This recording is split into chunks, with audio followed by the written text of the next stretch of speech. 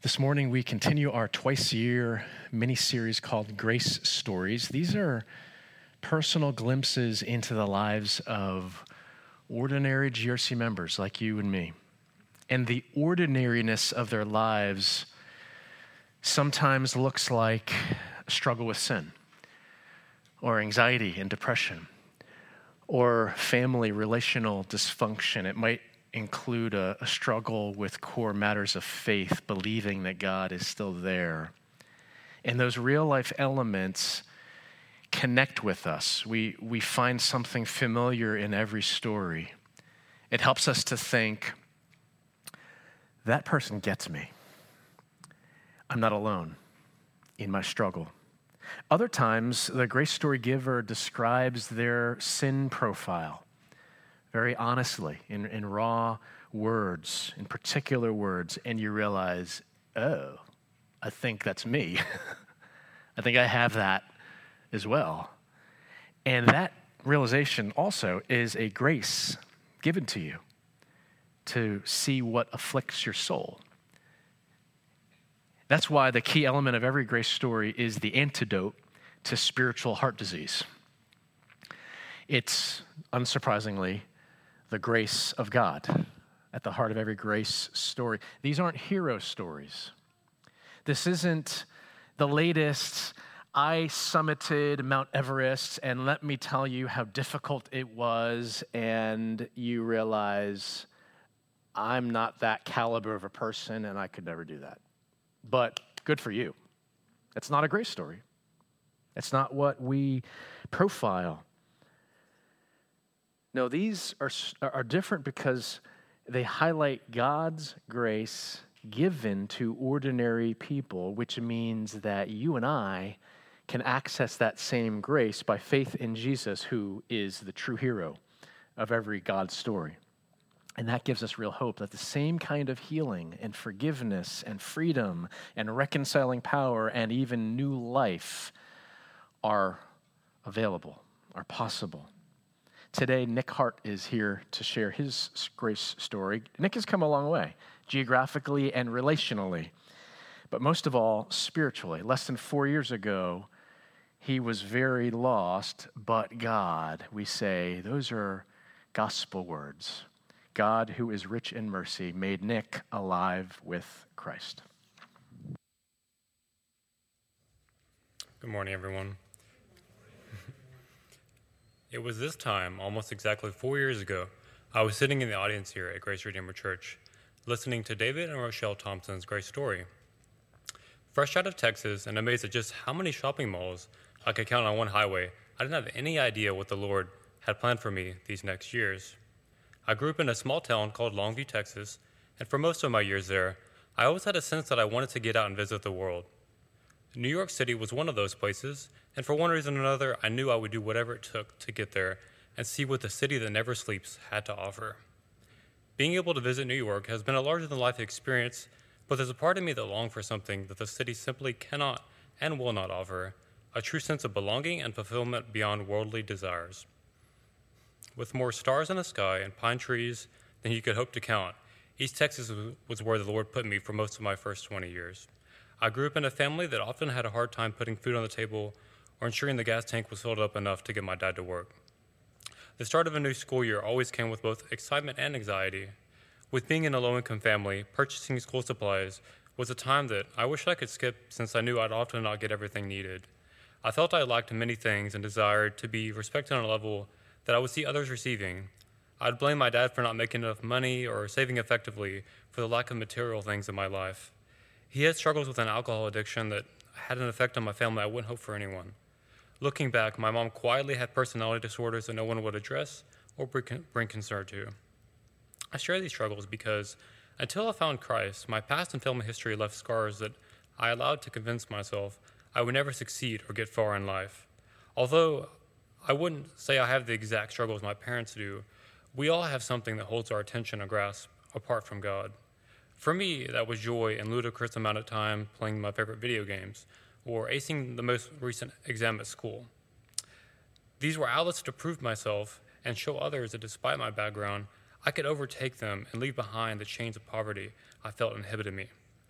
The older I got, the harder it was to maintain these grades, and with any addiction, even something seemingly as harmless as video games, I only wanted more or to improve, which demanded increasing time and attention.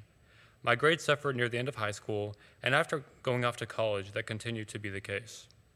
After 2 semesters, I was suspended for my low GPA, which led to a downward spiral in my mental health. I attended Marberly Baptist Church for most of my younger years, and honestly enjoyed the experience despite identifying as an agnostic at the time. There were things such as memorizing scripture and biblical knowledge tests that my pride allowed me to succeed and get well at. It's funny looking back because I don't remember most of what I learned, which I attribute to not having a primary interest in seeking God and His purpose for me.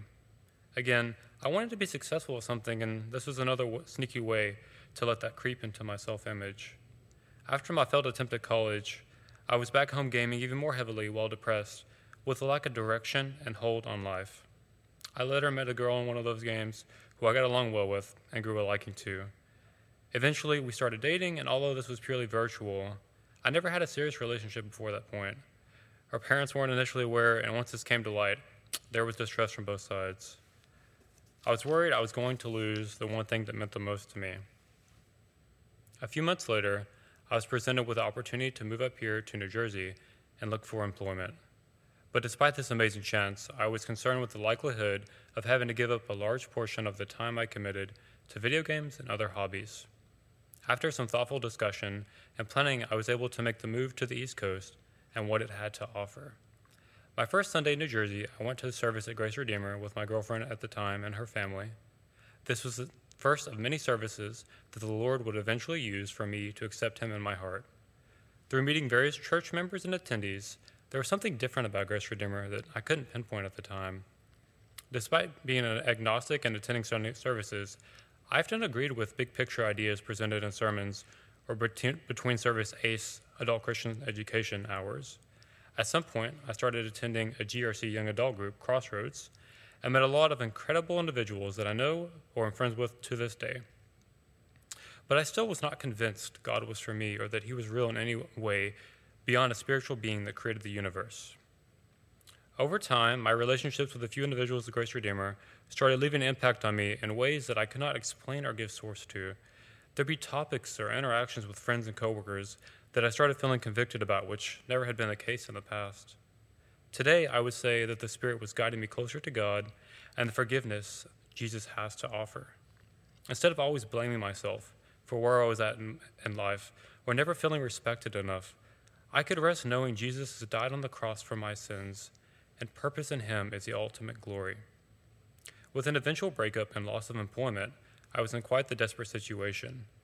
I had lost all hope and desire for moving forward in life and saw no end to the perceived darkness. And this time, God revealed to me what I sought more important than Him and what worldly things I looked to for fulfillment. Such things could never give me lasting joy and satisfaction, but because of Jesus, I was able to find purpose in serving our Father. Someone who was critical for me during this time, a previous GRC leader, who many of you know, was David Noel. Through numerous lunches and soul-searching conversations, he would listen to my heartaches and general life questions. I praise God for how He discipled me in a time when I thought I was alone. After being curious about the Bible, David directed me to Matthew, where I started reading daily and praying for the Lord to change my heart and reveal His truth. I know these interactions, along with my past girlfriend, her family, and many unnamed others, were what led me to accepting Christ. There was a moment where I felt truly convicted of my sin and how much I needed Jesus. It was a huge relief, as I had felt burdened in most of my recent years for never being good enough for myself or others around me. Reflecting back, I've realized that God met me where I was at, be it my house in East Texas, gaming through the night, or in New Jersey, jobless and hopeless. Now I have purpose, and not just in the sense of status or respect, but through Jesus and His eternal plan for me. Many events in my life I would have attributed to simply luck or my own selfish ambition, but looking back, as a firm believer in Christ, He's been there every step of the way, regardless of whether I was listening. He's fulfilled my desires in ways that no one else could, and although I'll always have room to grow, I know I can look to God for hope and direction, regardless of circumstance.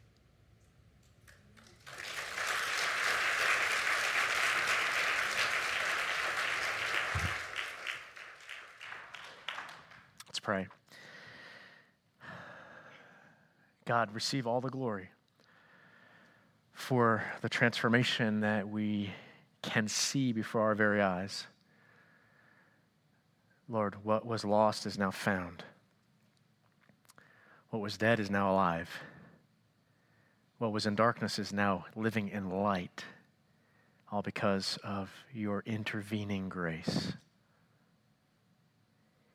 So we praise you this day, the God of grace, for this story, and anticipate how you will continue to tell a story of your goodness, your saving work in and through Nick's life. Thank you for the privilege that you've given the GRC family to be a part of this journey. Amen.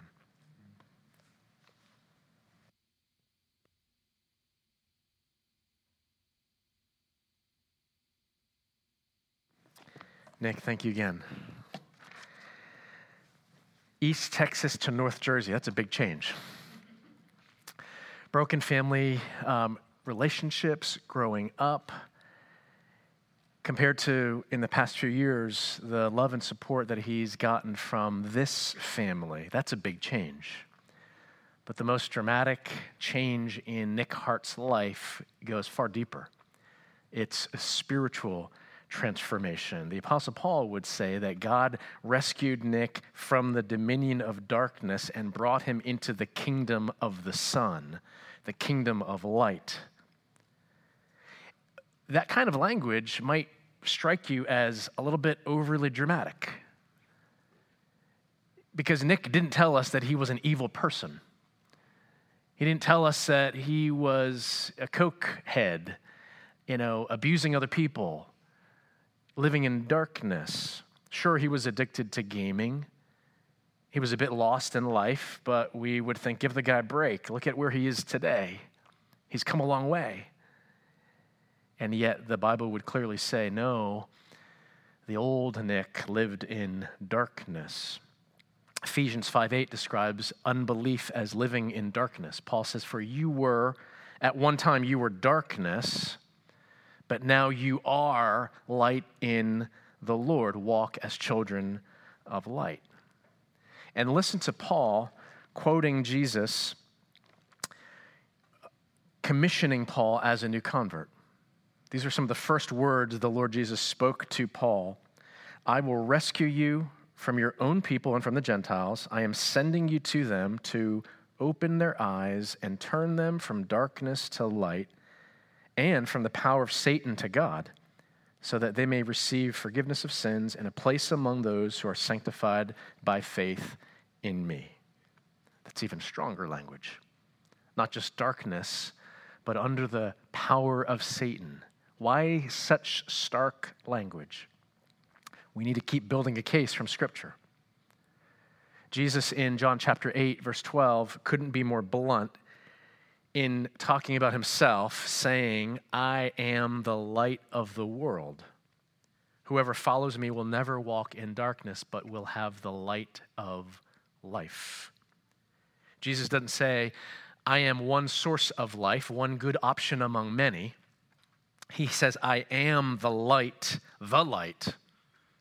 definite article, the light of the world. And since light is life, he says, to reject him, or at a minimum to treat him with indifference, you could go with Jesus or not, doesn't matter, he's not that relevant. To reject him or to treat him with indifference, either one is not following Jesus, which means walking in darkness, a pattern of life, remaining in darkness. And if that's the opposite of the light of life, then darkness equals death. That's the stark language of Scripture. We can't avoid it.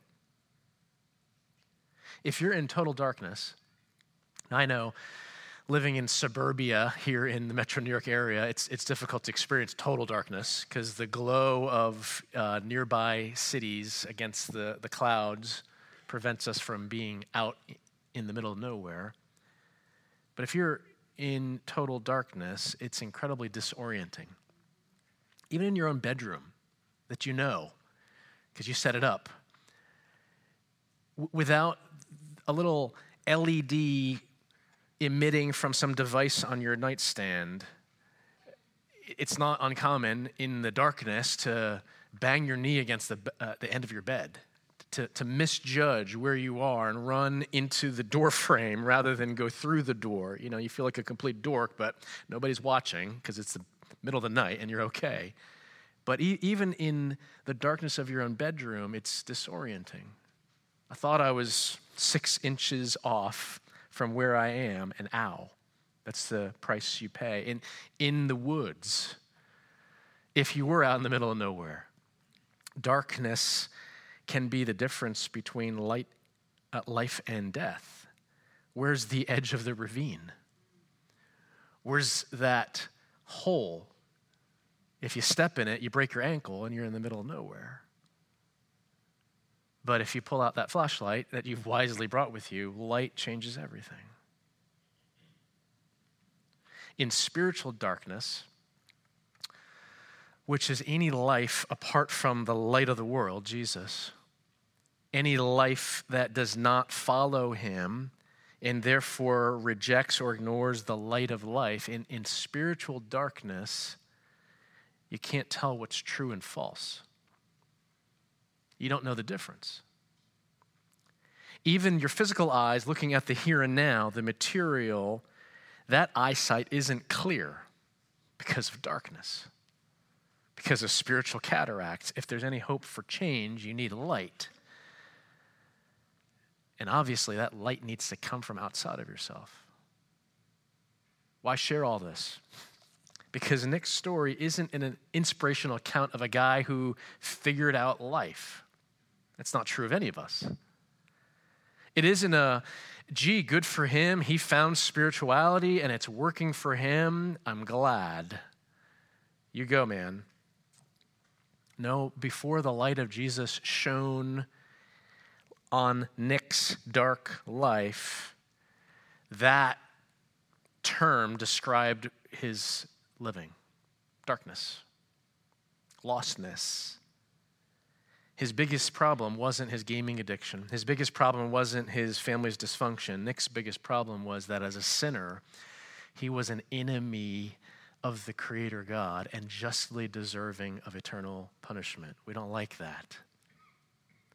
That's what the scriptures say. It's true of all of us in our sin, apart from saving faith in the Savior, Jesus. We prefer to paint a different picture. Surely God must be pleased when we make the best effort to be a good person and to treat other people kindly. And since he's a loving God, maybe if we go down this path, only the worst kinds of monsters in the world are going to get some kind of eternal punishment. But the problem is that has nothing to do with biblical Christianity. As much as our flesh would prefer it to be another way, a cleaner, easier, more satisfying kind of solution, kind of story. Because that picture of God, surely he is satisfied with our best efforts to be kind and loving to other people, to do our best, to be a good citizen. That perspective on eternal spiritual reality rejects truth. And he alone, as Creator God, has the prerogative to define what is true. That picture that we prefer has a very shallow understanding of sin. Hey, nobody's perfect. I try my best. Some of those rules that God comes up with don't make sense anyway, and so I'm just going to sort of pick and choose and make my own way. But if God is love, if God is wisdom, if God is purity, if he is beauty, if he is the epitome of anything good, then any part of our lives, any pathway walking towards some goal, anything that fails to recognize those perfections that God alone has, anything that chooses another way, that chooses to define for ourselves what is better than what God has laid out for us in the scriptures, it is a rejection of God and a choice to live a separate life. And since he's light and life, sin is a choice of darkness and death. There's no other picture that the revelation of God in the scriptures gives to us. It's perfectly consistent, though we might prefer a different way. What hope is there? One more passage from John's first letter describing light and darkness, but also pointing to the antidote for sin. Erica read the first part of this. This is the message we have heard from him and declare to you. God is light. In him there is no darkness at all. If we claim to have fellowship with him, yet walk in the darkness, we lie and do not live out the truth. But if we walk in the light, as he is in the light, we have fellowship with one another, and the blood of Jesus, his son, purifies us from all sin. If you have a picture in your head of an angry God, you're actually onto something. But keep going further so you don't miss the light of life. God the Father's perfectly just character, the perfect consistency with which he defends justice. And by the way, we all desperately, passionately want justice. We want what is right in the world. We want corrupted officials and gang members in Haiti, which is descending into anarchy, to be put in their place, to be arrested, to be corrected, to not have the influence that they have on that impoverished country. We want Putin to leave, the people of Ukraine alone. We want abusers to be caught and locked up. We desperately, passionately want justice. We want things to be right in the world. We want the mess. We were out with friends last night, and the guys were talking about Brett Favre and the mess down in Mississippi, taking federal funds intended for Medicaid to help provide medical care for the most impoverished in that very poor state, siphoned off for volleyball courts and payments for... We want that injustice to be set right. We want the guilty to be punished. When God the Father, who has perfectly just character, he must set right what is wrong because of who he is. When his just character responds to sin, anger is the appropriate, holy result. Anger at sin. It's the most not right thing in the world. But for all who place our faith in Jesus, for all who humble ourselves and access by faith what is offered, this is what happened 2,000 years ago in history, in a time and place.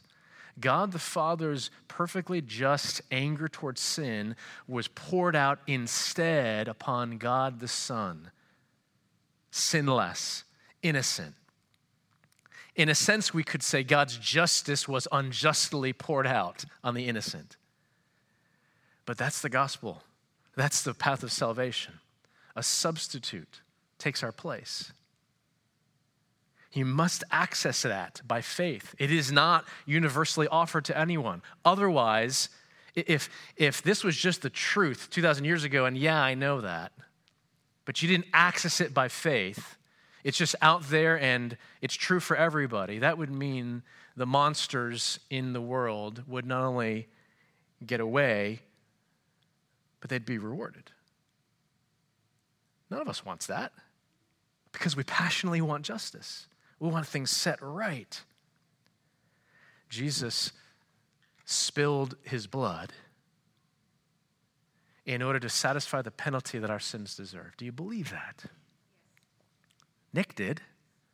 That's why he's here testifying, telling the story of God's saving grace in his life.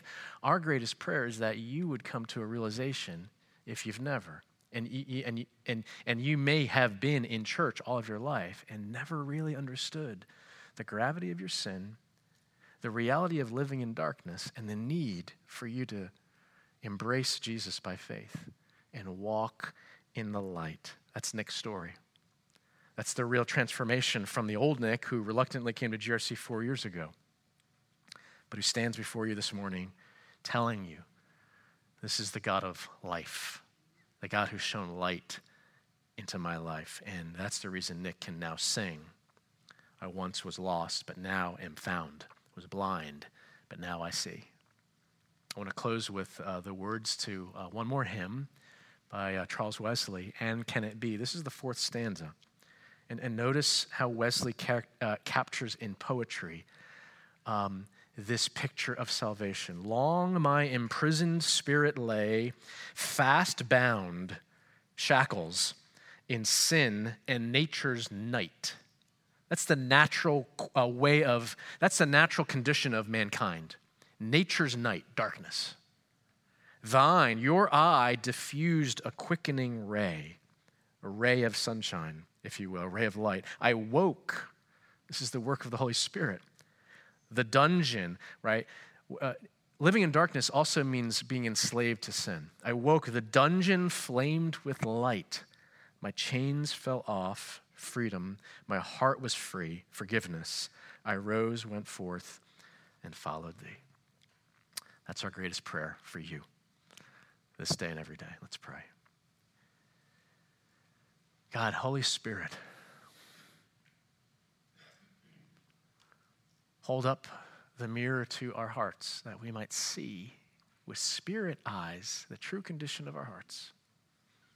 That apart from Jesus, we're in the dungeon, shackled, bound in nature's night, darkness.